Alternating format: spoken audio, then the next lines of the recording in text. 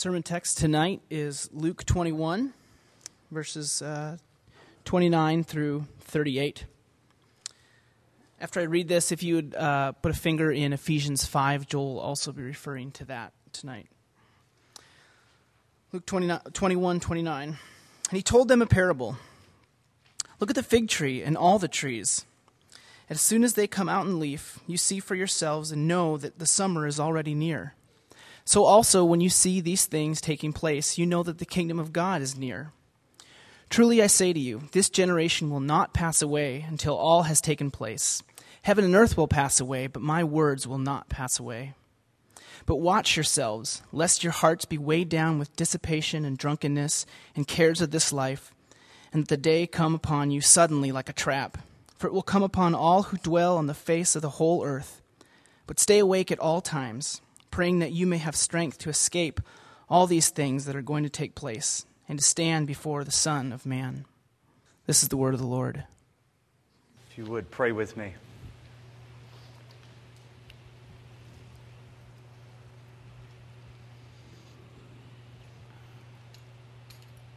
Lord, you said the words that you speak to us are spirit and life. And so I pray that we would receive spirit and life in this place. Lord, my words are death. Your words are life. People don't need to hear from me. We need to hear from you, Lord. And so I pray that my words would fall to the ground and blow away, not be remembered anymore. But Lord, may your words remain, and may they change us. We pray this in the strong name of Jesus. Amen. Jesus will be crucified in 2 days. Jesus knows this. He's been preparing for this. Everything's going according to plan. We've seen the last few weeks that he is forcing people to make up their mind about him, that people either need to crown him or they need to crucify him, but they are not going to stand on the fence concerning him. And by clearing out the temple courts, by attacking the religious leaders who ran the temple courts, Jesus has assured his death. And now there's only 2 remaining days, and so Jesus' words have an extra intensity to them.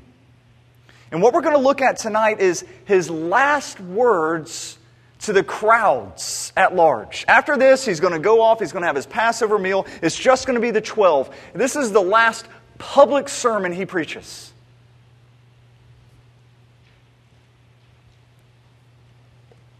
The context of this is earlier, the disciples had commented on the grandeur of the temple.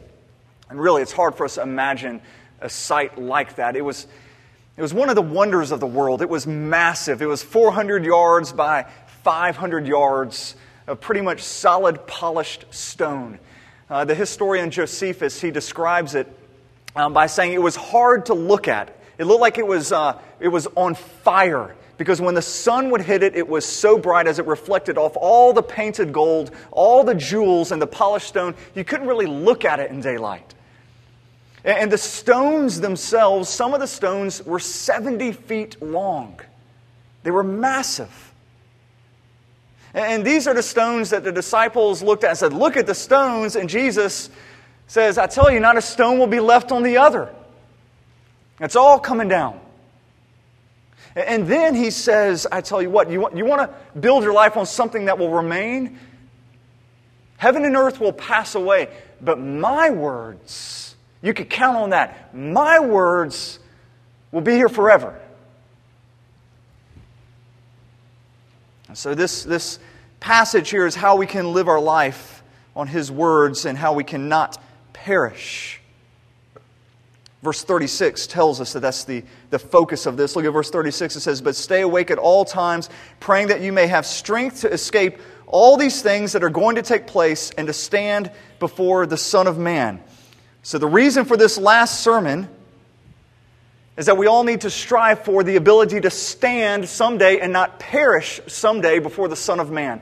That's the focus, the theme of Jesus' last message here. Let's look at how we do this. We're going to read verse 34 to 36 again. I want this pounded in your heads. But watch yourselves, lest your hearts be weighed down with dissipation and drunkenness and cares of this life, and that day come upon you suddenly like a trap. For it will come upon all who dwell on the face of the whole earth. But stay awake at all times, praying that you may have strength to escape all these things that are going to take place and to stand before the Son of Man. And now, all of these same themes that we just read are picked up by Paul in Ephesians 5. And I told you to turn your finger there earlier to go ahead and flip over to Ephesians 5. And we're going to be going back and forth between these two texts. Ephesians 5, verse 14. Awake, O sleeper, and arise from the dead, and Christ will shine on you. Look carefully then how you walk, not as unwise, but as wise, making the best use of time, because the days are evil. Therefore do not be foolish, but understand what the will of the Lord is. And do not get drunk with wine, for that is debauchery, but be filled with the Spirit. And so you have all the same themes here. There's this same sense of urgency. And both Jesus and Paul, they say we need to be awake. Jesus, verse 36, he says, but stay awake. Paul in verse 14, he says, awake, O sleeper.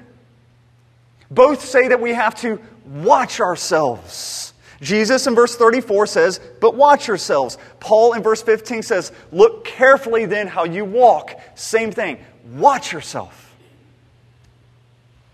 And notice that we're not to look for an outside danger. He says, watch yourself.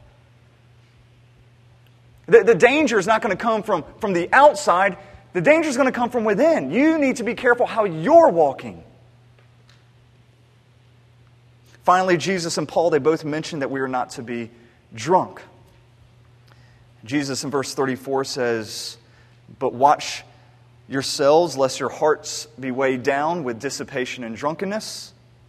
Paul in verse 18 says, do not get drunk with wine. There are more similarities in those texts, especially if you broaden it out. But we're going to look at those right there. That's enough to show you that they're talking about the same thing here. Both Jesus and Paul say that we need to be awake.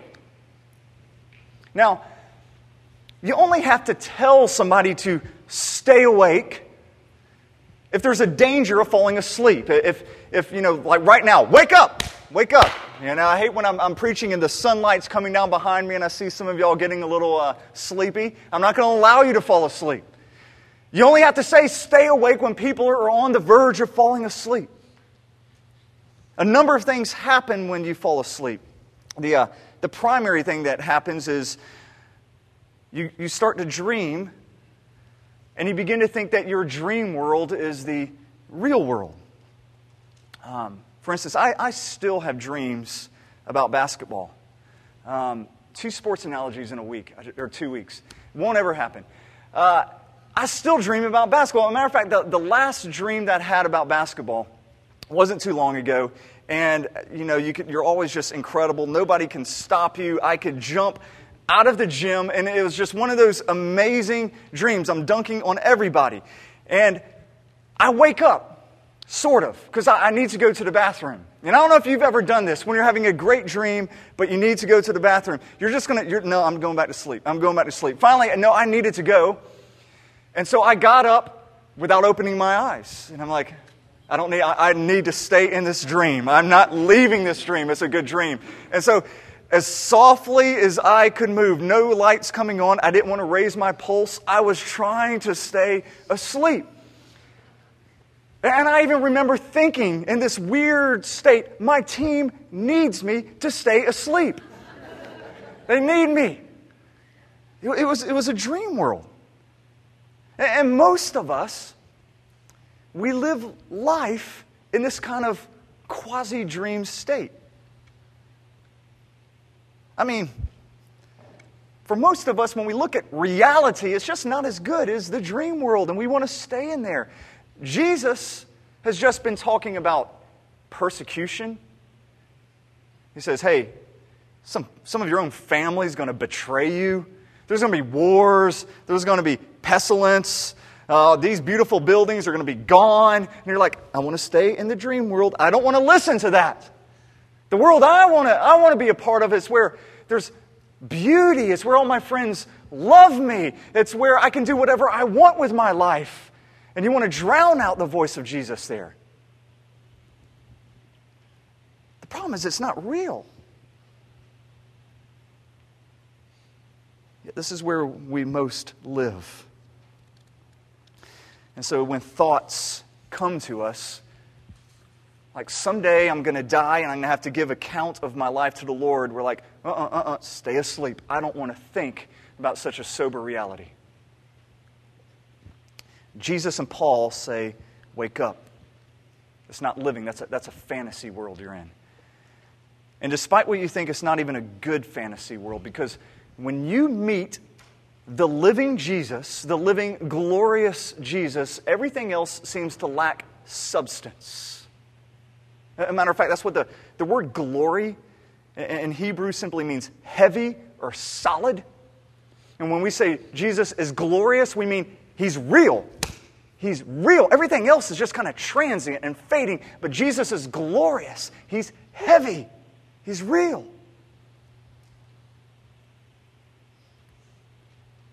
After we wake up, we're supposed to watch ourselves, and we're supposed to not be drunk with wine also. Jesus says that we need to watch ourselves lest we be weighed down by dissipation. Dissipation, some commentators translate that as like the hangover. And drunkenness and the cares of this life here. Paul says in verse 15, he says, look carefully then how you walk, not as unwise, but as wise, making the best use of the time because the days are evil. Therefore do not be foolish, but understand what the will of the Lord is, and do not get drunk with wine, for that is debauchery, but be filled with the Spirit. Verse 16 says that we are to make the most of every opportunity because the days are evil. Some of you might have different translations there. Literally, it's redeem the time. It's buy back the time because days are evil. It says if you do not buy back time, you're going to be a fool. You're going to be unwise. If you do not buy back the time, then time's just going to pass you by and you're going to kind of go into some spiritual wasteland. If you don't buy back the time, you need to realize things naturally degenerate. You're going to waste your time at best. You're going to turn evil at worst. The key is you got to buy back time. Now, I've got 3 kids. Time is very valuable. I'm sure I'm not alone in saying that I wish I had more time, that I could use a little more time. Maybe some of you feel like if I just had 30 more minutes in the day, just 30 more minutes, gosh, and of course you make the mistake of thinking I would spend those 30 minutes in Bible study and prayer. Then I would really do something meaningful with my life. Just 30 more minutes. I wouldn't, watch more TV or do the laundry or something. It would be devoted to spiritual things, but we deceive ourselves when we think the key to our problems is just more time. God created time. He gave you the perfect amount of time. When you look at Jesus, Jesus was never rushed. Jesus was never hurried. Jesus had all the time in the world to build relationships, for prayer, for study. And He did more than you will ever think about or dream about. Having more time isn't the issue. It's redeeming the time that God's given you. It's buying it back. And the key to doing this, Paul says, is we're not to be drunk with wine, but we're to be filled with the Spirit. That's how we buy back this time, is to be filled with the Spirit. Now, I have heard some horrible sermons on this. I've heard some horrible songs. the college ministry that I was involved with at the University of Georgia sang a song called I'm Thirsty. And the chorus went like this: fill me up, Lord, I just want to feel it. Make me drunk, Lord, with your Holy Spirit. I'm thirsty, Lord, I'm thirsty. And that chorus went on ad nauseum forever. I mean, just kept going. And you laugh at that people used to sing songs like that. I've been to conferences in which people have gotten up and testified that they have gotten DUIs on the way home from church because they have been drunk with the Spirit. And so they're testifying, got a DUI, got pulled over because I was drunk with the Spirit. That is not at all what this is talking about. Paul is pulling these things together to contrast drunkenness. Not saying being filled with the Spirit is like being drunk. It's the opposite. When you're filled with the Spirit, you're never more alert. You're never more alive. You're never more in self-control. One of the fruits of the Spirit is self-control, not losing it.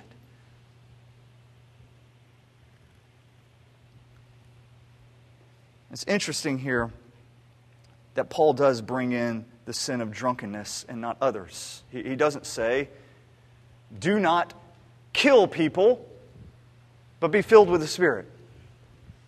Do not steal, but be filled with the Spirit. He does bring out drunkenness for a certain reason. He says, do not be drunk with wine, but be filled with the Spirit. And he does this for a few reasons here. We'll look at a couple. One is because I think the reason people go to alcohol at times.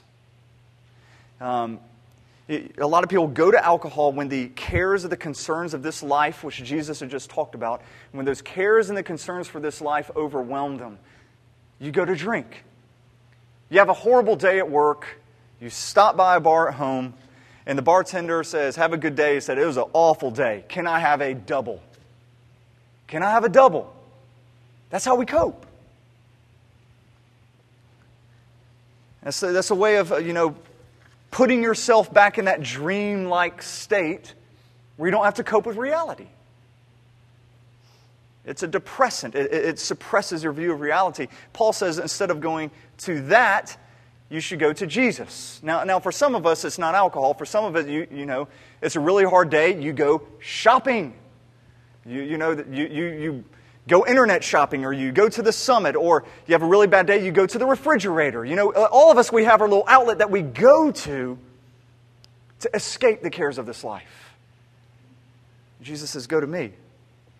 Redeem the time. Both being drunk and being filled with the Spirit have controlling effects. Alcohol weakens your senses, gives you fake courage. Being filled with the Holy Spirit sharpens your senses. It makes you alive, gives you clarity. I'd say it makes you human. And I don't know if you've ever experienced that. When the Holy Spirit is in you and He gives you such clarity and singular purpose. That's normal for us. That's what we should be striving for. And Paul says that when we are to be filled with the Spirit, and the word there for filled is, without boring you, it's a present active imperative, which means you don't ever stop being filled. He says, always be filled. Keep being filled. Never stop being filled with the Spirit. It's not a one-time action. You're like, done. I can rest. Had the chill bumps one time. Check it off. We keep seeking the Spirit.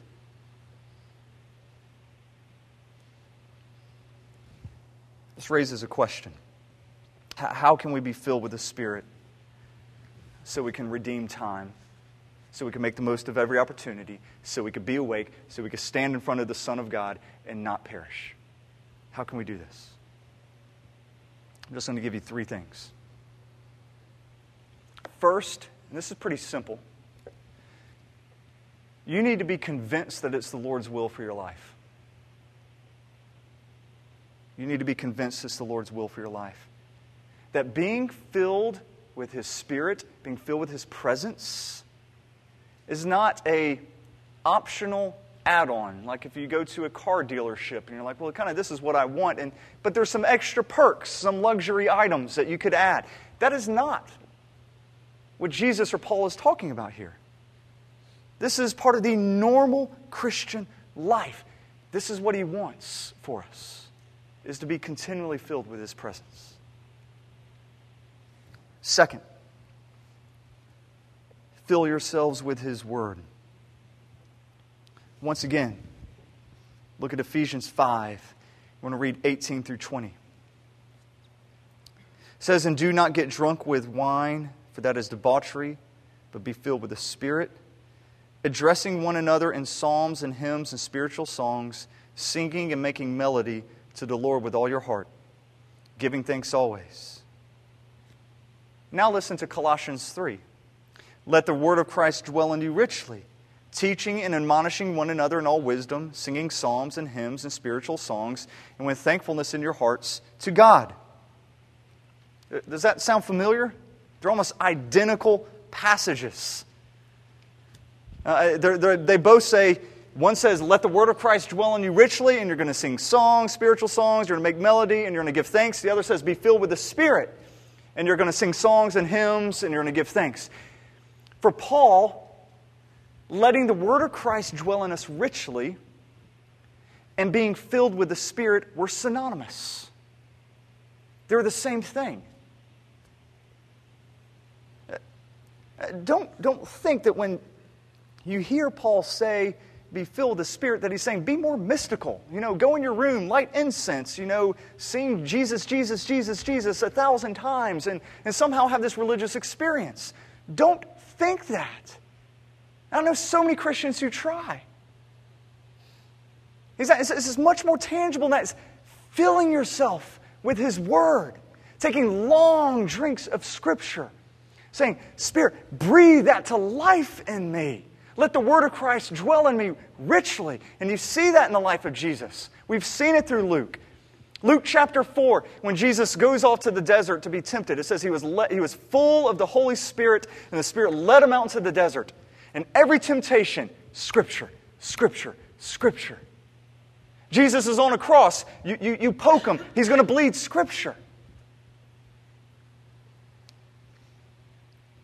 So if you want to live a Spirit-filled life, you have to immerse yourself in His Word. Do not try to be filled with a power or a force. You're being filled with a person. There's all these different terms for this. We are to keep in step with the Spirit. That's very a relational term. It's like a walking side by side with somebody, keeping in step with the Spirit. If you want to really know someone, you listen to their words. You're not going to be filled with the Spirit by squeezing in a few minutes here, squeezing in a few minutes there of prayerfully reading God's Word. And I know schedules are hard, but you need to try to find, well, not try, you need to redeem the time, and you need to find an opportunity for you to take a long drink. Maybe it's once a week where you can sit and you can just read a long section and drink it in prayerfully and ask God to ignite that in you.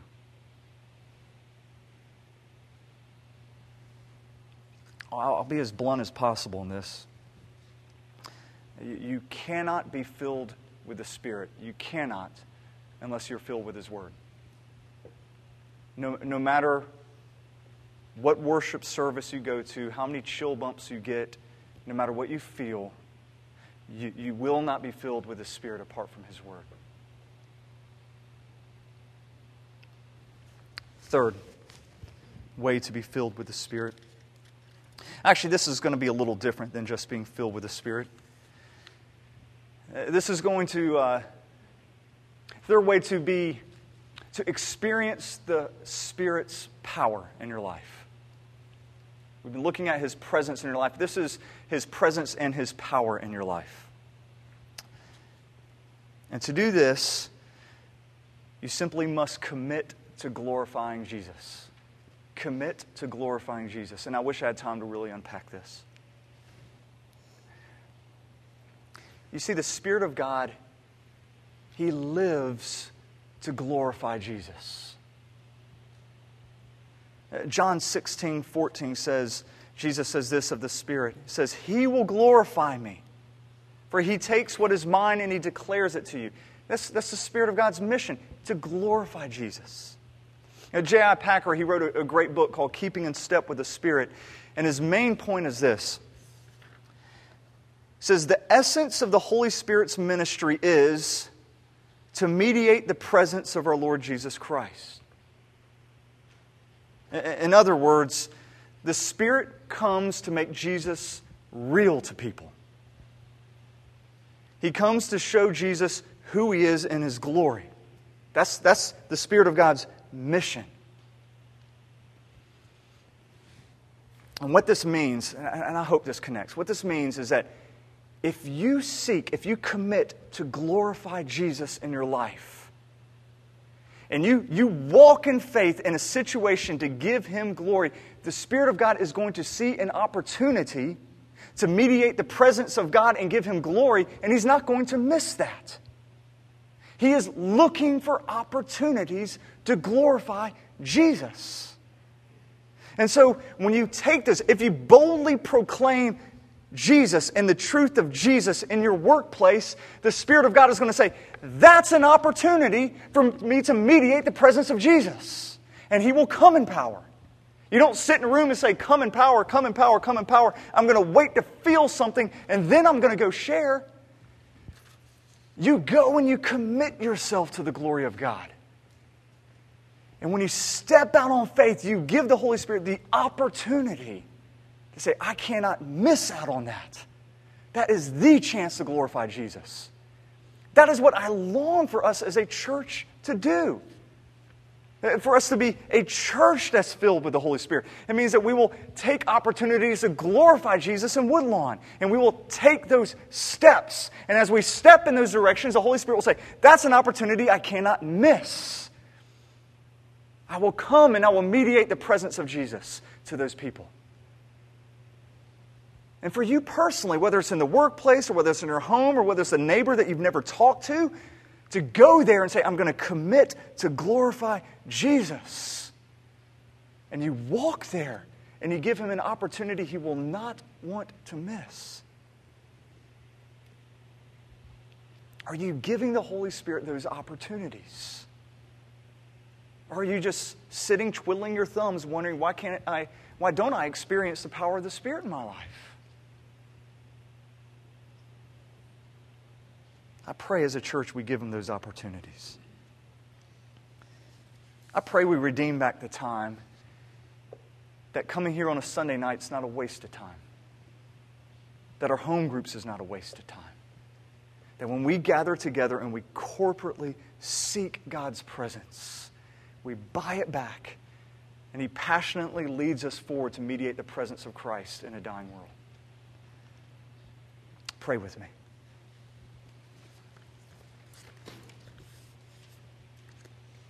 Lord, I am so aware of the failings of my words, and I thank You for that. Lord, I believe what I have spoken is truth. I'm convinced of that. So, Holy Spirit, here's an opportunity for You to come and for You to work, for You to take that truth and to make that truth into a reality, to draw us into the person of Jesus.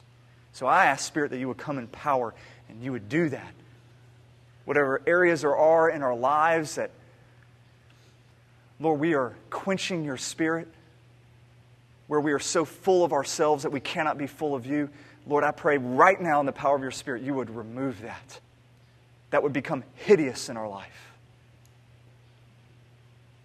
For the areas in our lives where we are just utterly wasting time, whether it's through our anxiety, through the cares and concerns of this world, whether it's through us being so entertainment-driven. Lord, wherever we are wasting our time, I pray right now through the power of Your Spirit, You would convict us, that we would hear You say, wake up to reality, buy back the time, be filled with My presence.